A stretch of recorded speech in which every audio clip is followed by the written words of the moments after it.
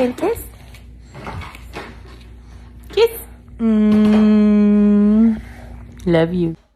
The last bedtime of 17-month-old Hayden Fell's life was heartbreakingly normal. Crib video shows the toddler in pajamas playing happily as his parents and sister sang Wheels on the Bus with his twin brother.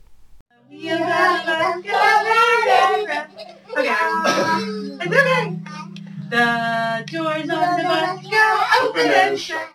The next morning, Hayden's dad couldn't wake him. The tot had become one of several hundred seemingly healthy U.S. toddlers and preschoolers each year who suddenly die in their sleep. Hayden's crib cam was recording all night, and the footage offered a clue. He had suffered a seizure. Dr. Orrin Davinsky, an NYU neurologist, says little is known about sudden unexplained child death. SIDS is extraordinarily well known. SUDC, or sudden unexplained death in childhood, which is the continuation just after age 1, is rarely discussed and little known. Researchers at New York University's Langone Health have now analyzed the footage of the night Hayden died, along with similar footage from the deaths of 6 other infants and children. They've published their findings in the journal Neurology. Dr. Davinsky is the study's senior author. It's a little bit like you're a detective trying to solve a crime, and now you've got a video of the perpetrator potentially.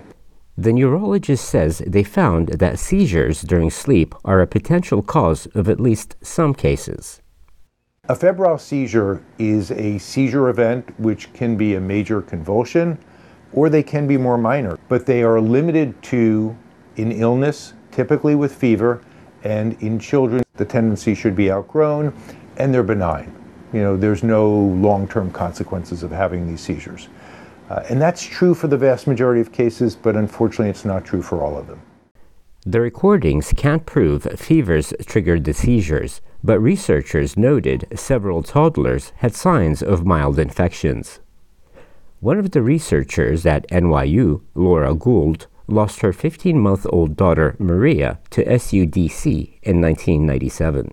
The toddler woke up one night with a fever and was her usual happy self the next morning, but died during a nap. Ms. Gould says the new study is small, but offers the first direct evidence of a seizure link in cases of sudden child deaths. The vast majority of children with febrile seizures do very, very well. But we do have science that shows that sometimes there has been an association with sudden death. We want to explain these deaths so that we can share this information with clinicians, and then we can identify those children are at risk in advance to stop these outcomes from happening. Ms. Gould says new researchers will have to determine if it's possible to tease out differences between those very rare children who die and the masses who are fine after an occasional seizure. Seizures are the smoking gun, but we've always been trying to attack SUDC from many different angles. I think the increase in the use of these videos, I'm sure there's more out there that we don't know about. We would like to receive more of them so our sample size of this and our findings can be further validated with a larger sample size. That would be very important. Cases of sudden unexplained child death have sometimes made headlines in Australia. The most prominent of those is Kathleen Folbig, who spent more than 20 years in prison for killing her 4 children. She successfully appealed against her convictions after scientific discoveries in genetics and cardiology. Once labeled Australia's worst female serial killer, the 56-year-old was granted an unconditional pardon and released from jail last year. I am grateful that updated science and genetics has given me answers as to how my children died.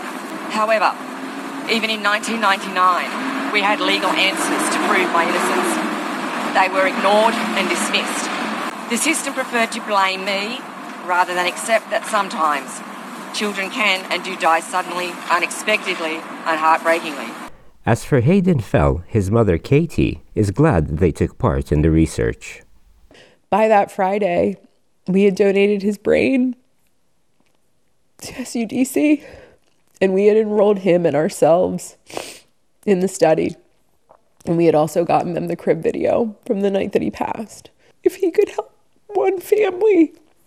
That's what we wanted.